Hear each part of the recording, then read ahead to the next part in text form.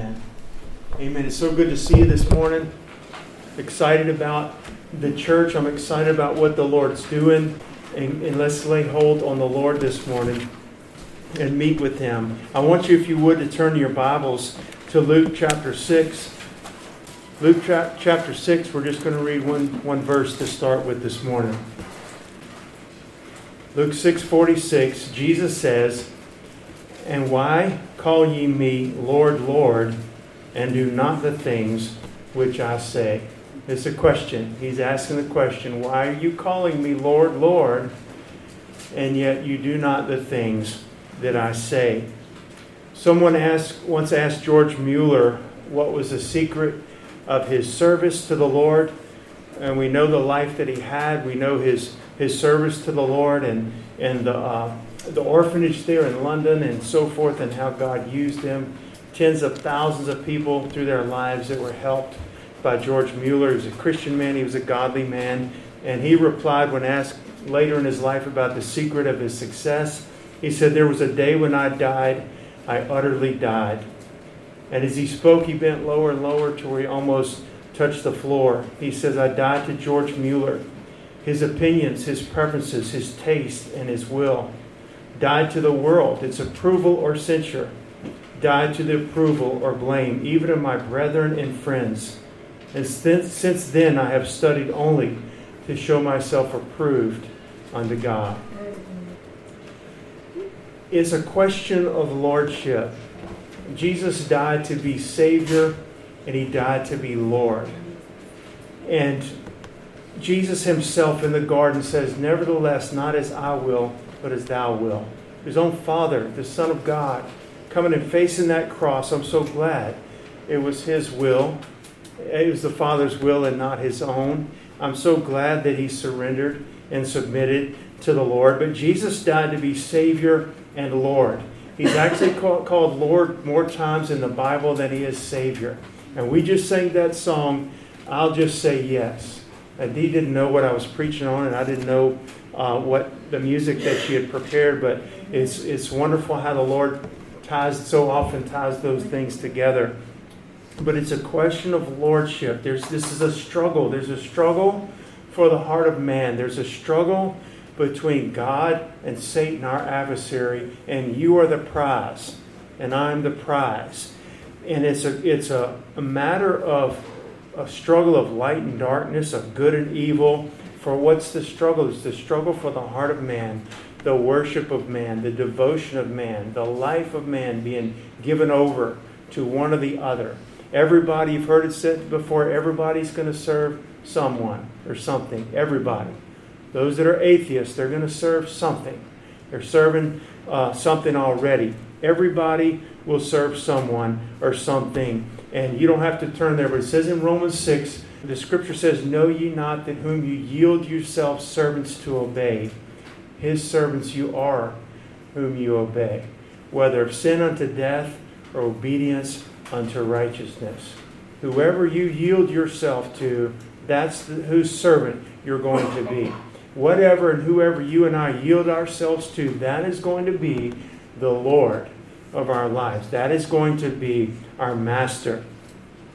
And it's a lie of Satan, and he has fed that lie from the Garden of Eden, and he's still feeding it now to people, and so many people are gobbling it up that we can basically determine our own destiny, that we're in charge of our lives, that we will have the rule and reign of our lives, that man will be as God. That was a lie that was told to Eve in the garden. "You shall not surely die."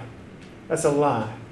Even if there was no more to that sentence, because the Lord says the day you eat it, you're surely going to die. And the devil says, "You shall not surely die." But God knows that the day you eat of this fruit, that you will be as gods, as the Lord, knowing good and evil. And that appealed to Eve. And she took of it, ate of it, and gave it to her husband, and he ate of it. The eyes of them were opened, but it was not like they thought it would be. It wasn't all wonderful like they thought it would be. Everybody is going to be under the lordship of someone. Everybody. Unbelievers are under the lordship of someone. And so it's a question of who to whom will you and I yield ourselves to? Where is our allegiance? I'm talking about our total allegiance going to lie. Is it going to lie wholly with the Lord? And I want to tell you that it is an absolute joy. You know this, and you could preach this to me, okay? But this is what God gave me for this morning. It's a total joy to live your life wholly or completely for the Lord. It's a joy to live our lives completely for the Lord. Nothing else matters. And I want to tell you, it's a joy even in the midst of this life. As a Christian and as believers, we've given our lives to Jesus. We're born again. It's not even a question anymore. We're going to heaven when we die. Our sins are forgiven. The Holy Ghost lives inside of us.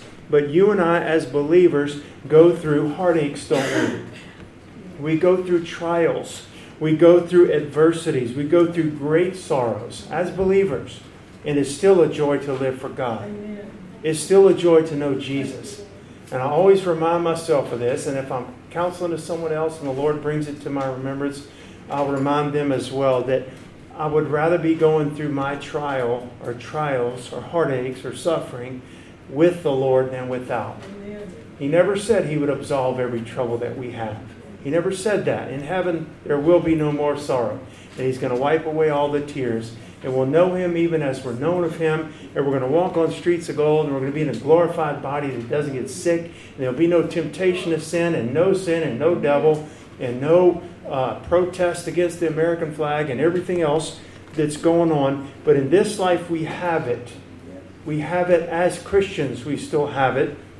And it's still a joy to live our lives wholly for God. It's a joy to know Jesus and to live fully surrendered to Him. We have sickness. We have great pain. We have great loss. Any of you in this room, as a believer, experienced great loss in your life? I have. We experience that. We experience uncertainty as Christians. We experience as believers rejection by friends and loved ones. It is still a joy to live for Jesus, fully surrendered to the Lord. It's a joy because He gives that joy. And it's a joy in knowing Him. And it's a joy in keeping our eyes upon Him and having Jesus and walking with the Lord every waking moment of our day. And while we sleep, He watches over us. It's a joy. I want you to turn to Psalm 30. Psalm 30. And I want to read just the first 5 verses of this chapter. David says in Psalm 30, verse 1, I will extol Thee, O Lord, for Thou hast lifted me up, and has not made my foes to rejoice over me. O Lord my God, I cried unto Thee, and Thou hast healed me. O Lord, Thou hast brought up my soul from the grave. Thou hast kept me alive, that I should not go down to the pit. Sing unto the Lord, O ye saints of His, and give thanks at the remembrance of His holiness. For His anger endureth but a moment. In His favor is life. Weeping may endure for a night, but joy cometh in the morning. That is a promise from God. That is the Word of God that abides forever. And that's what He tells us. And I want to talk to you just for a few moments this morning about total surrender to the Lord. Absolute surrender to the Lord. And that total surrender to Christ and total devotion to Jesus Christ as a believer. I'm not preaching to the lost man right now. I believe this is a message for the believer, for the Christian, but total devotion to Christ is the only right way for a man to live. I know you know these things, but it's the only right way for a man to live. Amen. This is what God requires. This is what God requires of those that come after Him and follow Him, and nothing else will do. I want to read an illustration here. Adoniram Judson, the great Baptist missionary, when he was young and graduated from college and seminary, he immediately received the call to go be the assistant minister of a real upscale, reputable church in Boston. And everyone congratulated him. His mother and sister rejoiced and said, oh, good, you can live here at Boston and serve right in this church right here in town and do your life's work right here. But Judson shook his head and said, my work is not here. God is calling me beyond the seas.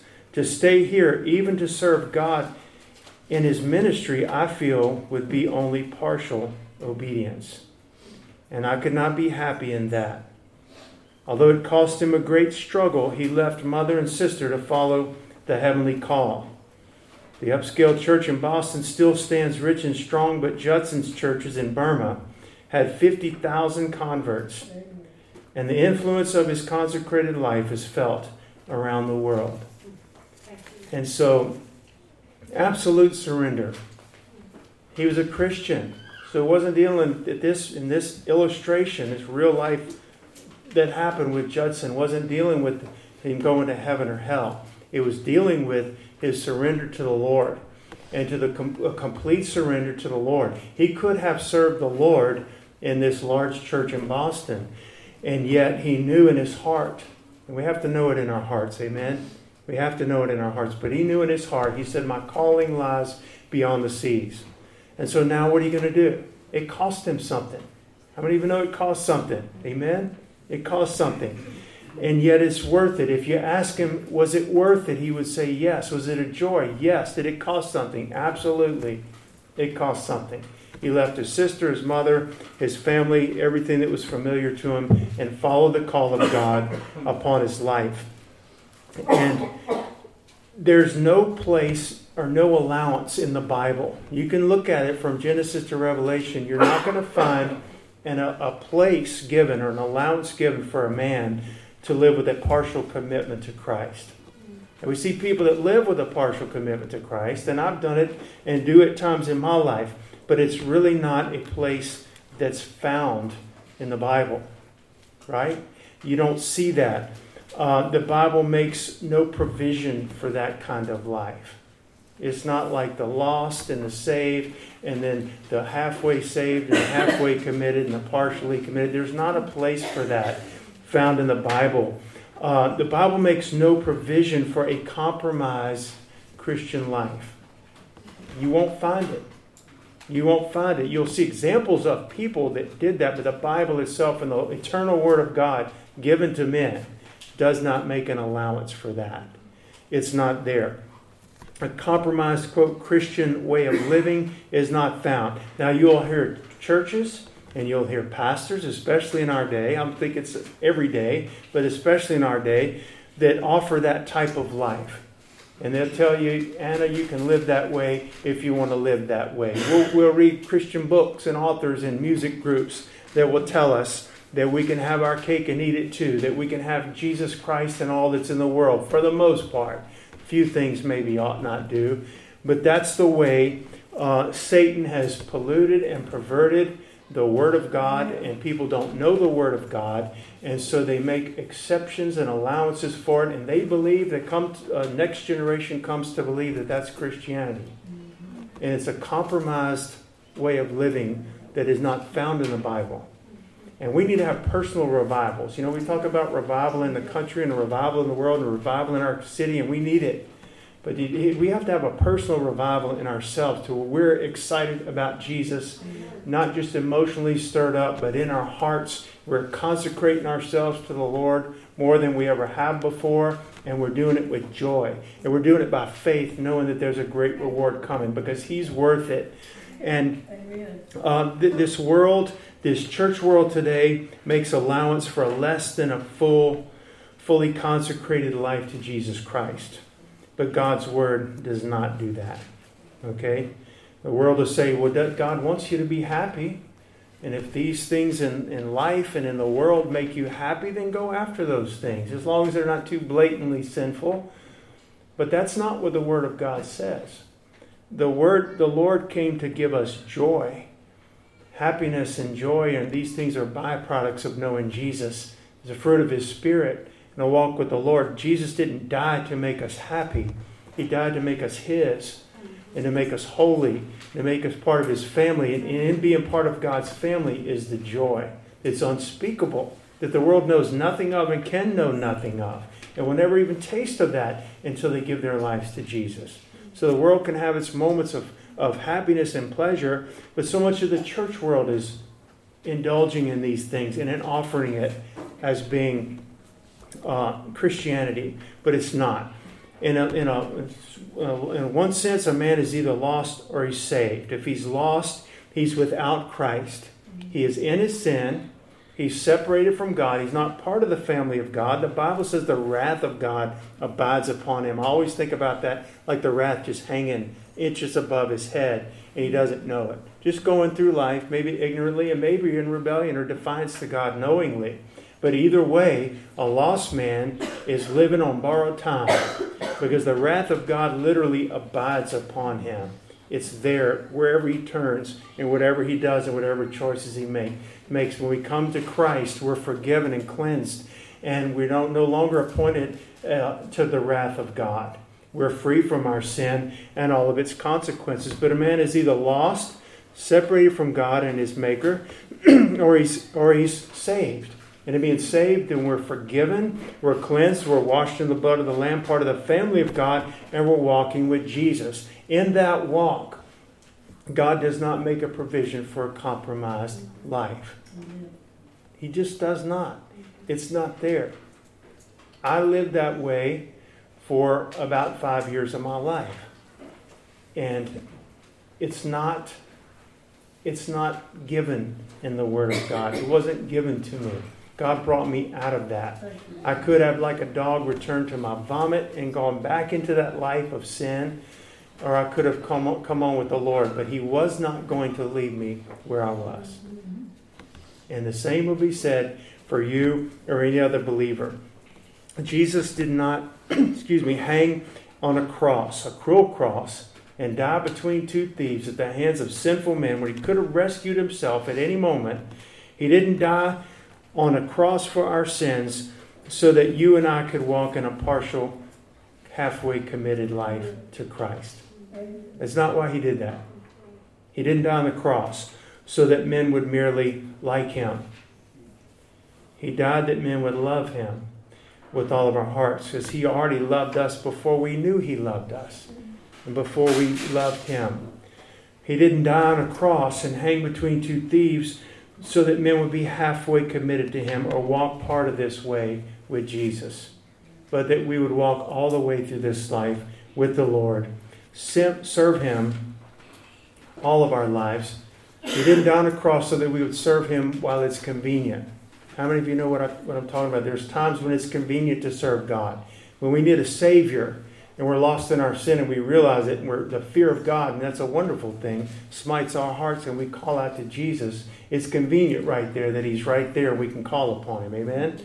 Or we're going through life and someone gets in a horrible accident, or our children are hurt or sick. It's convenient. We want a God who's right there. We want to serve God at that time. But God didn't die on a cross so that we would serve Him when it's convenient to us. He's the Lord. He's the Lord. Why do you call me Lord, Lord, and do not the things that I say? He is the Lord of all, or He's not Lord at all. I know you've heard that before. But He gave His all, His very life, to reconcile us to God by the blood of His cross. That's what the Bible says.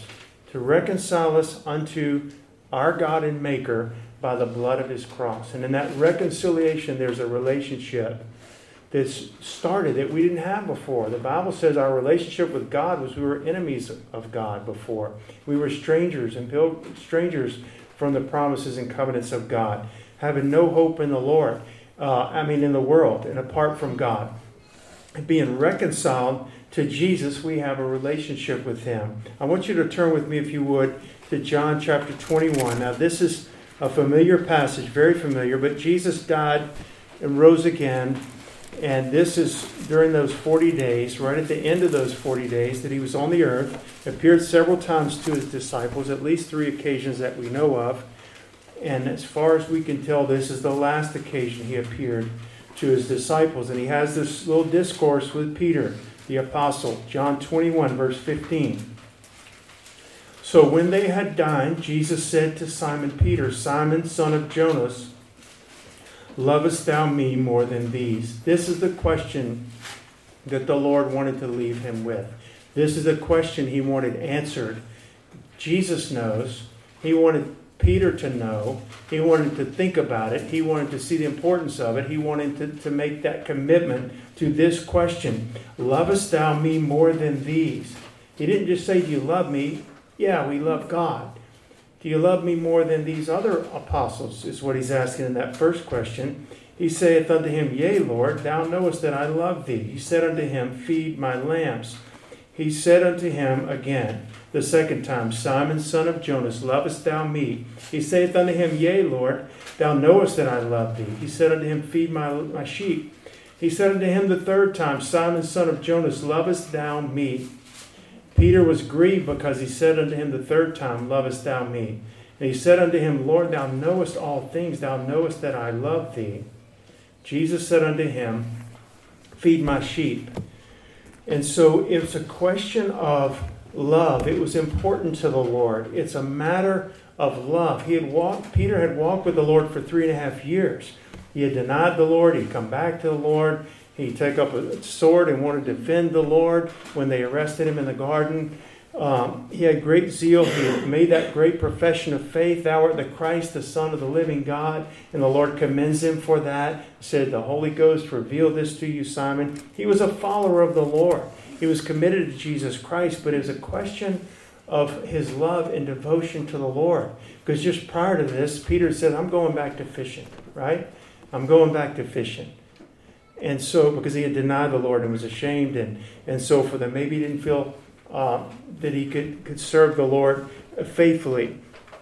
But it's a question of a relationship with God and a total commitment to the Lord. That's why Jesus died, to be Savior, the Savior of all men, and in being Savior, to bring in a man into that relationship where Jesus Christ is Lord over that life. If you're drowning in the ocean and someone in the boat throws over a life raft or one of these life vests or those rings you hold on to, and they pull you in, you're not committed to that life raft for life. It was there for that time, and you needed it, and it was spared your life. It was your Savior, and whoever threw it over helped save your life, and you're thankful for that. But you might go on and live your life however you intended to live it before. But Jesus Christ said He is Savior and Lord. And why do you call me Lord, Lord, and do not the things that I say? He saved us from our sin. He saved us that He would be our Lord and the Lord of our lives, all over every area of our life. And God brings us into this relationship with Him through the blood of Jesus. Eternal life, a relationship between a man and his Creator by faith in Jesus and His blood. It's a union, and it's a relationship with the Lord. And y'all, it surpasses, and this is, we need to weigh it. We need to see it, think about it, and understand it, okay? The relationship that a man has with God far surpasses any other relationship that a man can have. There is not a higher relationship. I know you know these things and they're simple, but at the same time, it's what we have to realize and step up and understand. There's not a higher relationship that I can have. So if I'm pursuing after something else more than I'm pursuing after God, I'm pursuing after something far lesser, a lesser value, of lesser quality. Jesus Christ is better, like we've been studying in Hebrews, okay? He's better. So my relationship with this uncreated God, by faith in Him, this one that loves me while I was a sinner, He loved me. That is the one that I ought to be pursuing after, that a man, He saved me unto Himself. He didn't save me and say, okay, you're fine. Go on out there now. You're safe and rescued now. Go out there and go get him, tiger. You know, He saves us unto Himself. And there's not a substitute for that relationship. You won't find something better than that. You won't find something better than Jesus. You won't find more satisfaction or fulfillment in any other relationship. A right relationship with Almighty God is better. And y'all, it will form the basis. Your relationship with God, with Him not only being your Savior, but Lord, will form the basis for every other relationship. And I would say every other pursuit in life.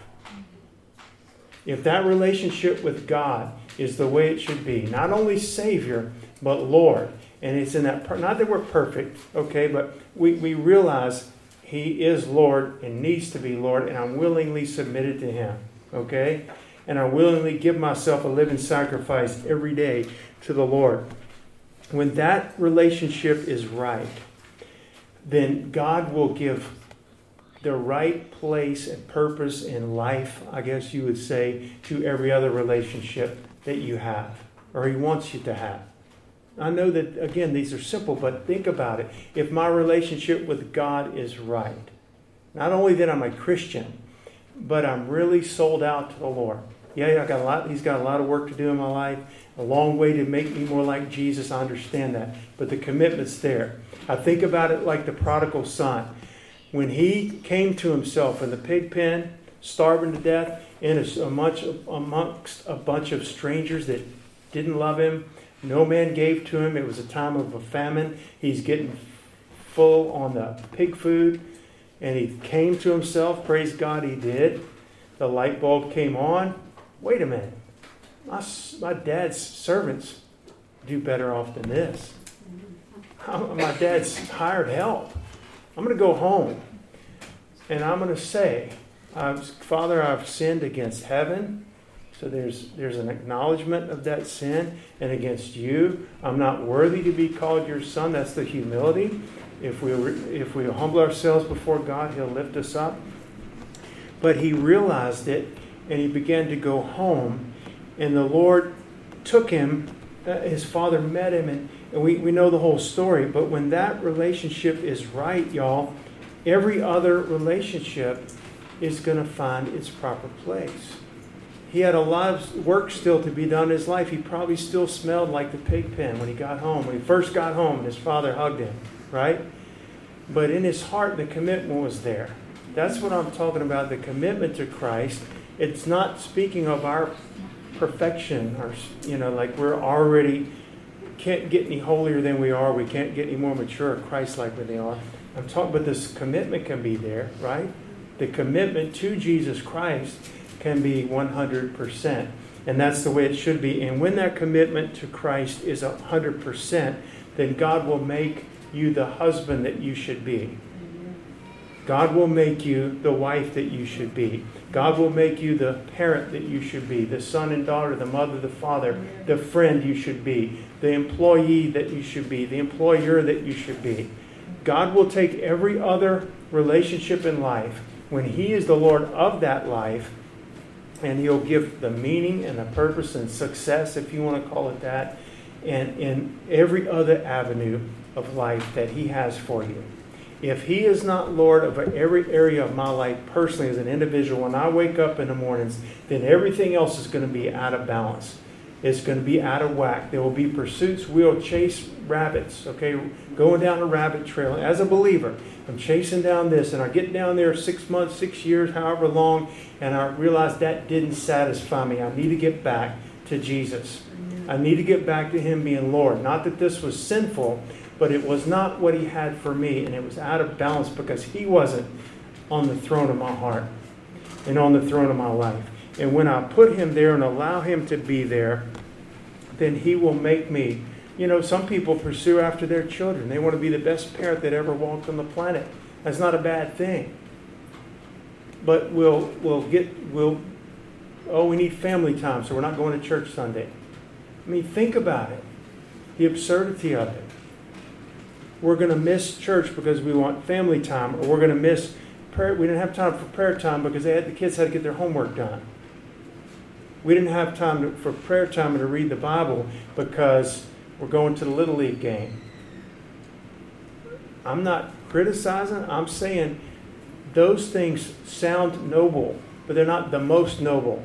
There's something above that. And if I will put what should be first, God will take care of the Little League games and the homework and the finances and everything else. He will do it, I promise you, or else He's a liar, and He's not. He says, seek ye first the kingdom of God and His righteousness, and all these things shall be added unto you. That's what He says. Either He means it or He doesn't mean it. Okay? And so everything else will find its place and its blessing and its fruit. Every other relationship, every pursuit will find its fruit in Christ. Christ being fully surrendered to the Lord Jesus Christ. The Great Commission is what? When asked, what's the first? I'm not the Great Commission. The first and greatest commandment. of the Bible. We understand what it is. And first and great here means foremost in order and importance. The chief, the best, the beginning. So the first and great commandment is, thou shalt love the Lord thy God with all of thy heart, with all of thy mind, all of your soul. Love the Lord with all of these faculties and abilities that we have to love. All. But then we're told, husbands, love your wives as Christ loved the church. That's going to come out of my relationship with God. Right? It's going to come out of that. And parents, love your children and don't provoke them and so forth. It all will come out of that first one. Everyone will come out of that first one. It's a relationship of faith in which the man, the individual person that's saved, willingly and joyfully gives themselves over to God.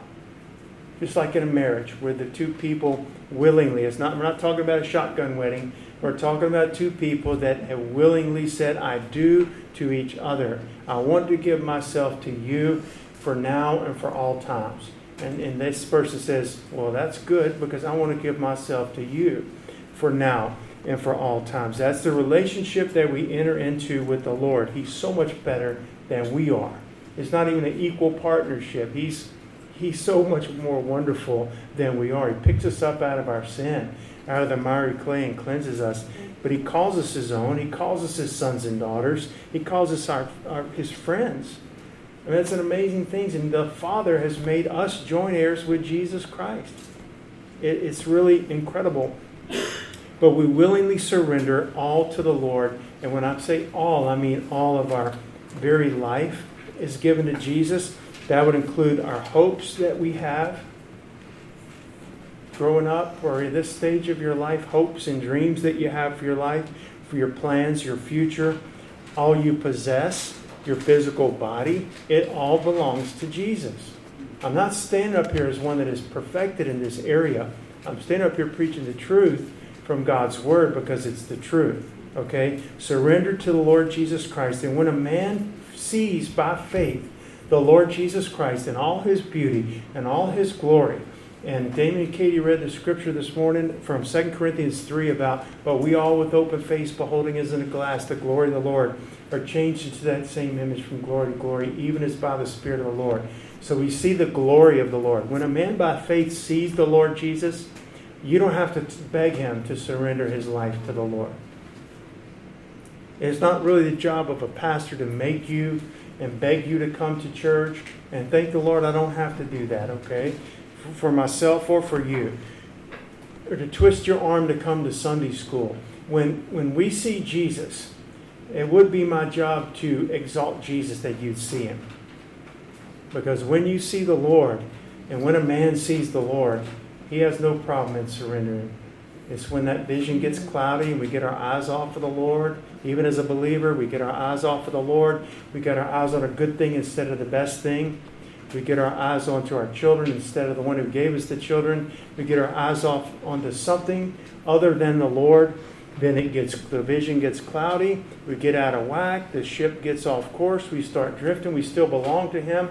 But he's always going to guide us by his word and other believers and the Holy Ghost. And he's going to try to bring us back into that narrow way and that narrow focus. So Jesus has to be seen. When a man sees the Lord, the Son of God, lifted up, slain from the foundation of the world, the Bible says that he was delivered for our offenses. He was raised again for our justification. And when we see this God lifted up, then a man has no trouble. A man, I believe, will gladly surrender to the Lord and say, take it all. So it's my responsibility, even for my own life, to bring the Lord into that place of prominence, to bring him into that, to where I see him. I don't just read his word and close it. I don't just say a few prayers and get that out of the way and go about my day. But that I meet with the Lord and see him and really commune with him. And let him touch my heart. And let him satisfy my heart. And then it's so easy when we do that, so much easier to surrender to the Lord because nothing else compares to God when we really see him. We say, well, how foolish I was to pursue after this, or to put my trust in this, or to think that this over here was going to satisfy me. when it's really only the Lord Jesus. I understand, when I say it's easy to surrender, I understand that a walk with God in this life. It's a sinful world we live in. It's hard. I don't mean that a walk with God is easy. I'm saying even in the midst of the struggles, in the midst of a sinful world that doesn't know our Lord and Savior, and all that comes with it, is still a joy to live for the Lord. If we'll see Him and put Him first in everything. Jesus said, if any man will come after me, let him deny himself, take up his cross, and follow me. That is a commandment. That is a command or an instruction from anybody that will come after the Lord. Everybody does not. But if a man will come after me, here's what he has to do. Deny himself, take up his cross, and follow me. And I think too often we may look at what we have to give up to follow Jesus as opposed to what we have in Christ. I'm going to miss out if I really live for God. And that's when I talked about that compromised time of my life. That was my last year of high school and my time at LSU, for sure. And I know that I've gotten into this mindset at other points in my life, but I really remember it then, is that we think the devil wants to tell us all that we have to give up. There is a surrender. It's an absolute surrender to Jesus. That's not a lie.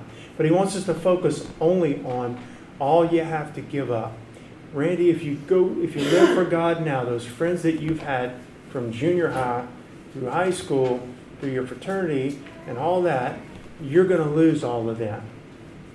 You know what? Maybe I will and maybe I won't. But all the devil wanted me to see, you're going to lose that. He didn't tell me about other friends I was going to get in Jesus. Okay?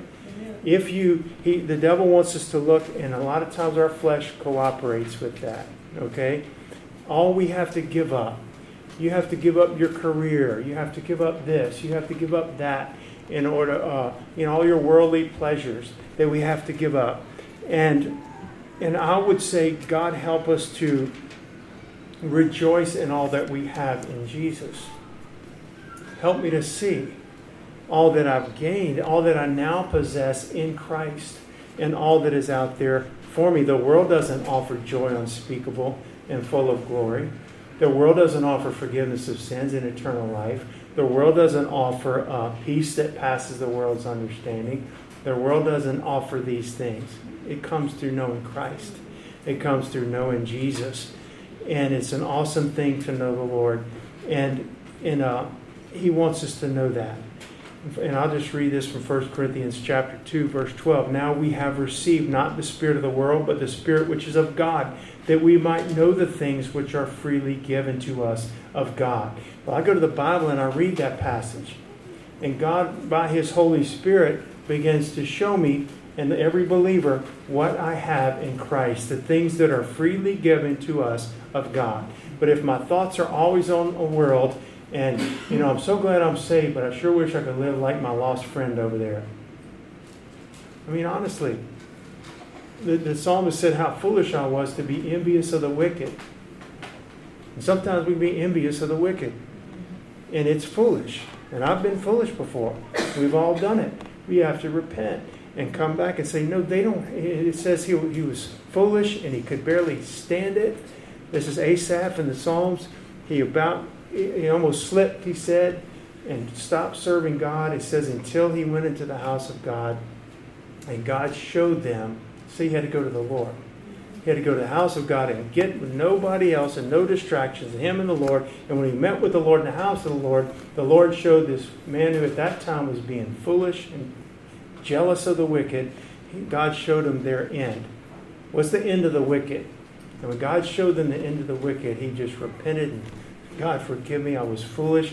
I can't believe that I was envious of that. It reminds me a lot of Moses. I go to Moses all the time when it says in Hebrews 11 that by faith he forsook the pleasures of Egypt, right?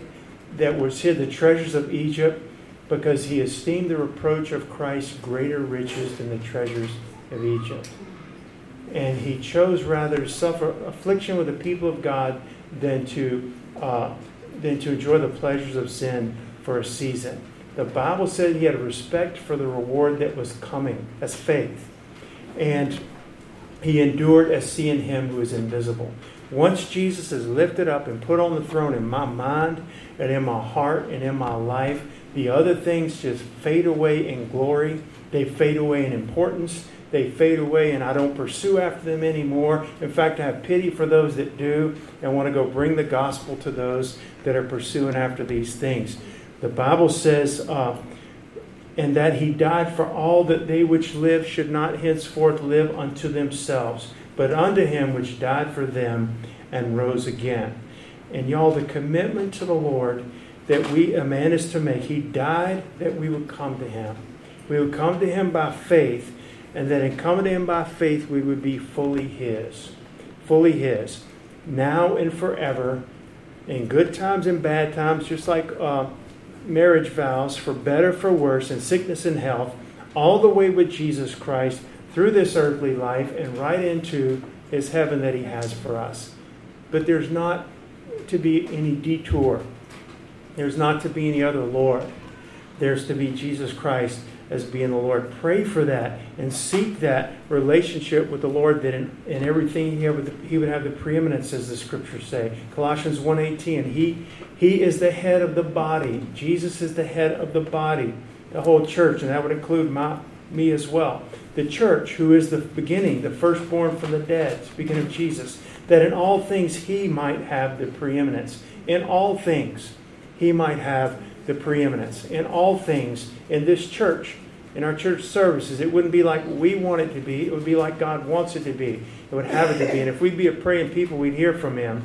If we'd be a people of the Word, we'd go to his Word, we know what this church is supposed to be. This church right here, your life, your marriage, your workplace, everything, it will be what God would have it to be. All those that have gone before us would tell us it's worth it, right?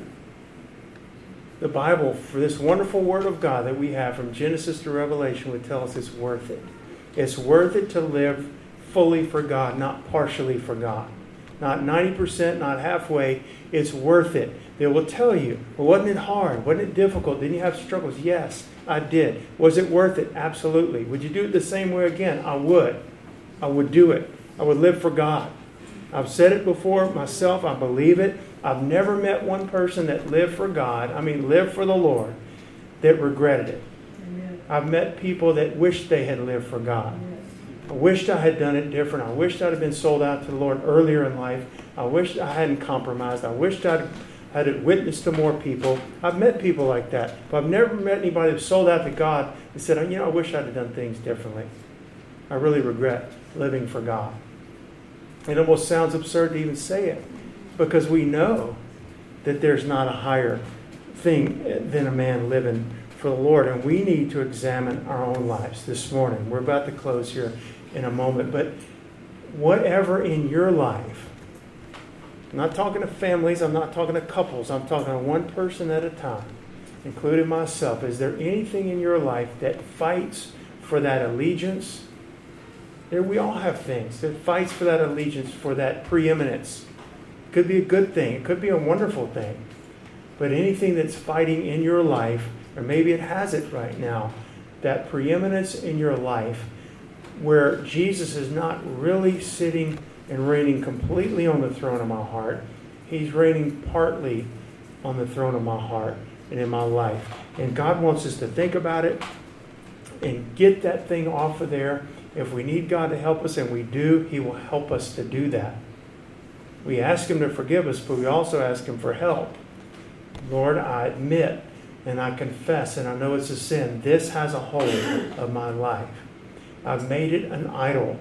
I've let it usurp the authority in my life that only You should have. And I've allowed it.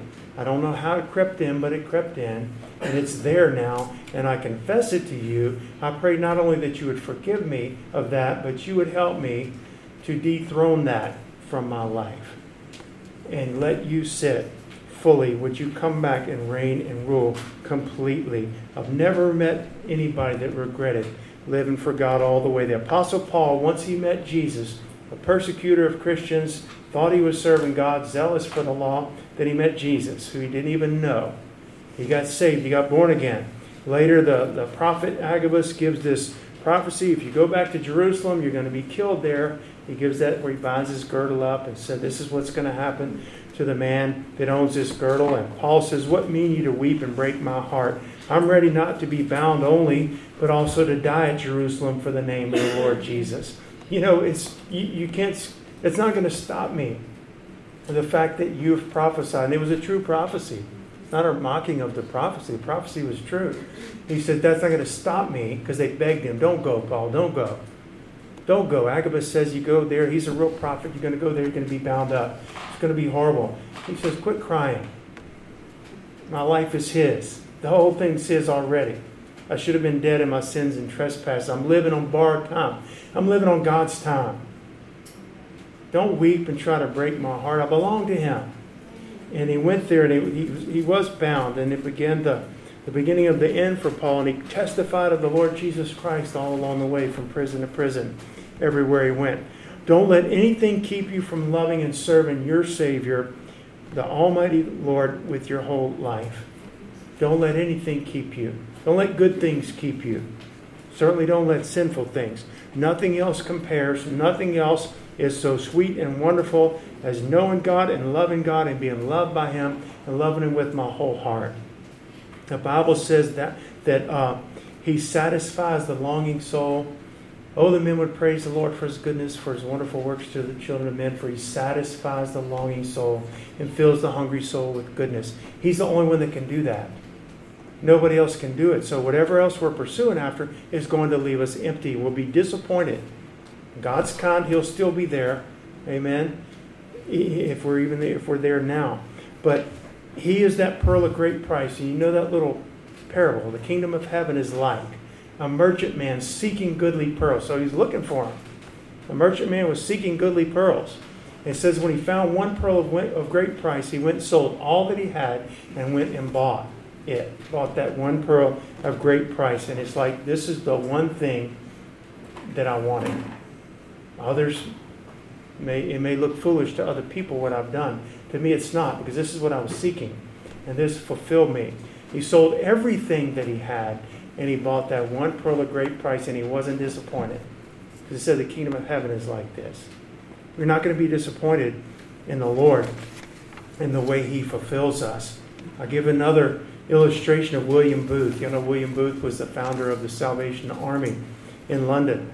J. Wilbur Chapman, who's an American evangelist, was over there visiting one time, and William Booth was older. He was well into his 80s and had lived a life in a ministry. And Dr. Chapman said, what's the secret of your success? And Dr.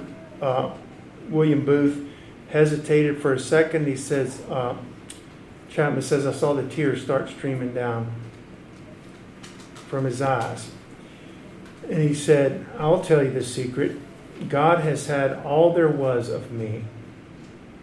There have been men with greater brains than I, men with greater opportunities. But from the day I got the poor of London on my heart and a vision of what Jesus Christ could do with the poor of London, I made up my mind that God would have all of William Booth that there was.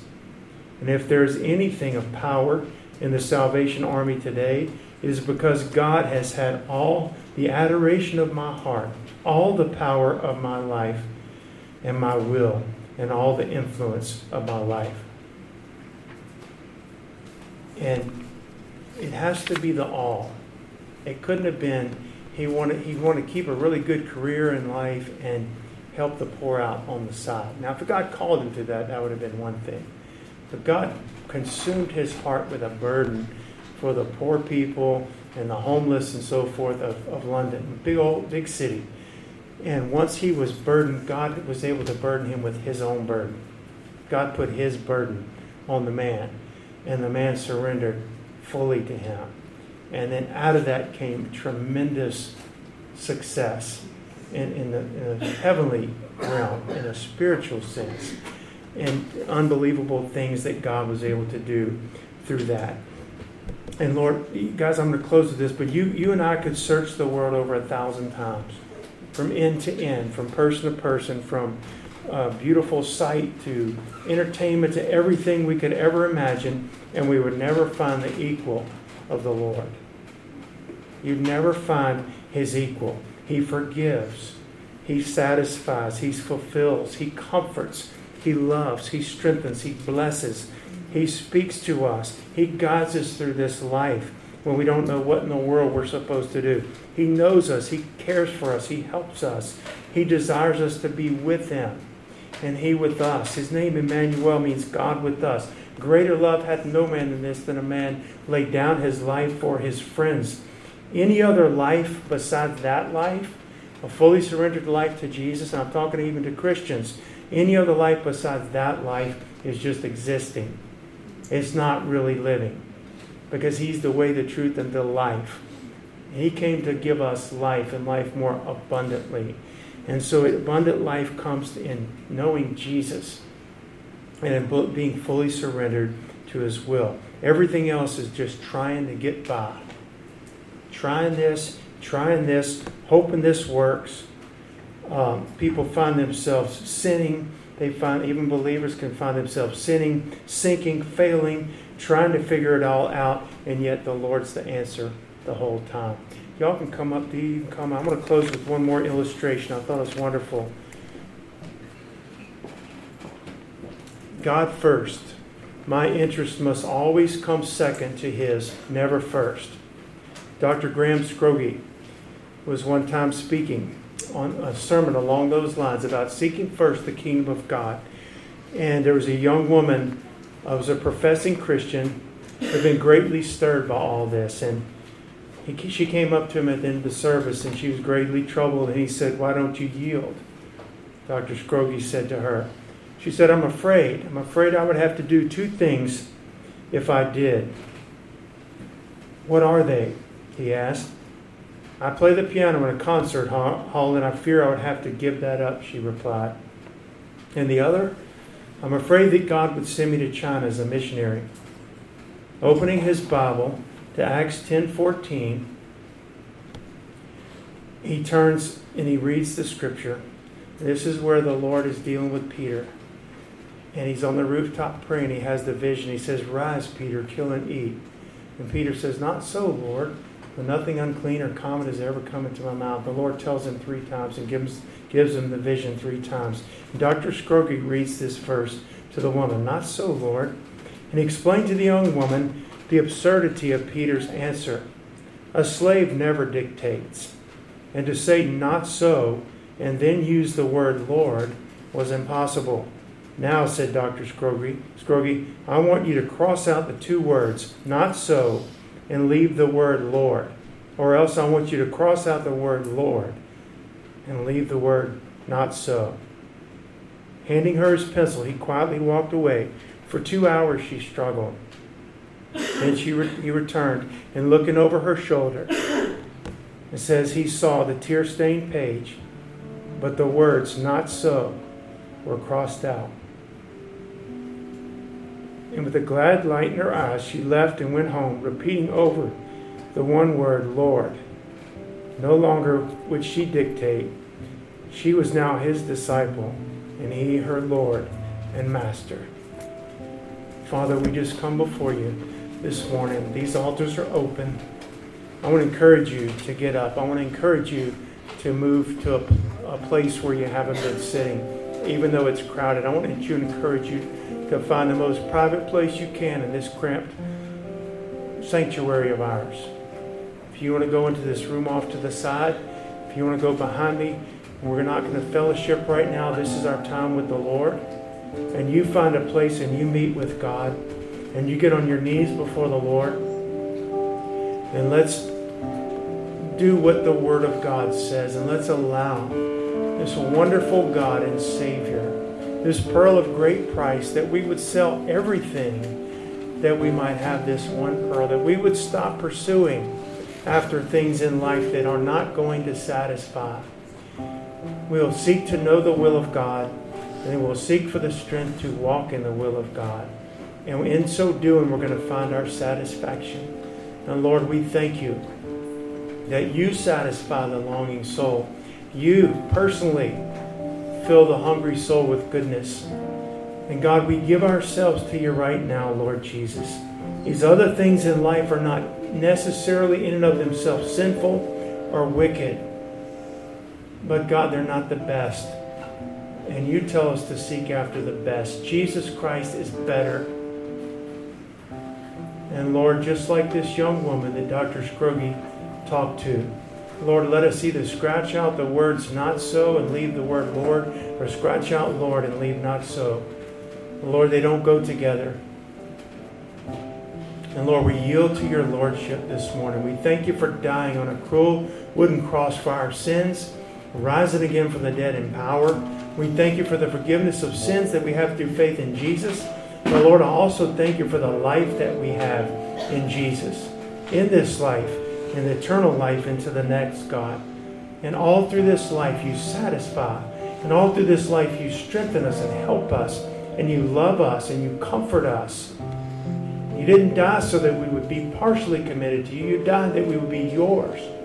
Fully yours. I didn't marry my wife so she would belong to me and some other man. And Lord, you didn't die so that we would belong to you and some other God. So Lord, we give ourselves fully to you. And I just want to encourage you, give yourself to the Lord this morning. You give yourself over to him fully. You ask him to show you, Lord, is there any area of my life that's not fully surrendered to Jesus Christ? You might already know what it is, and he's already dealing with you about it. You might pray that prayer, and he shows you. You might go home today, and he shows you.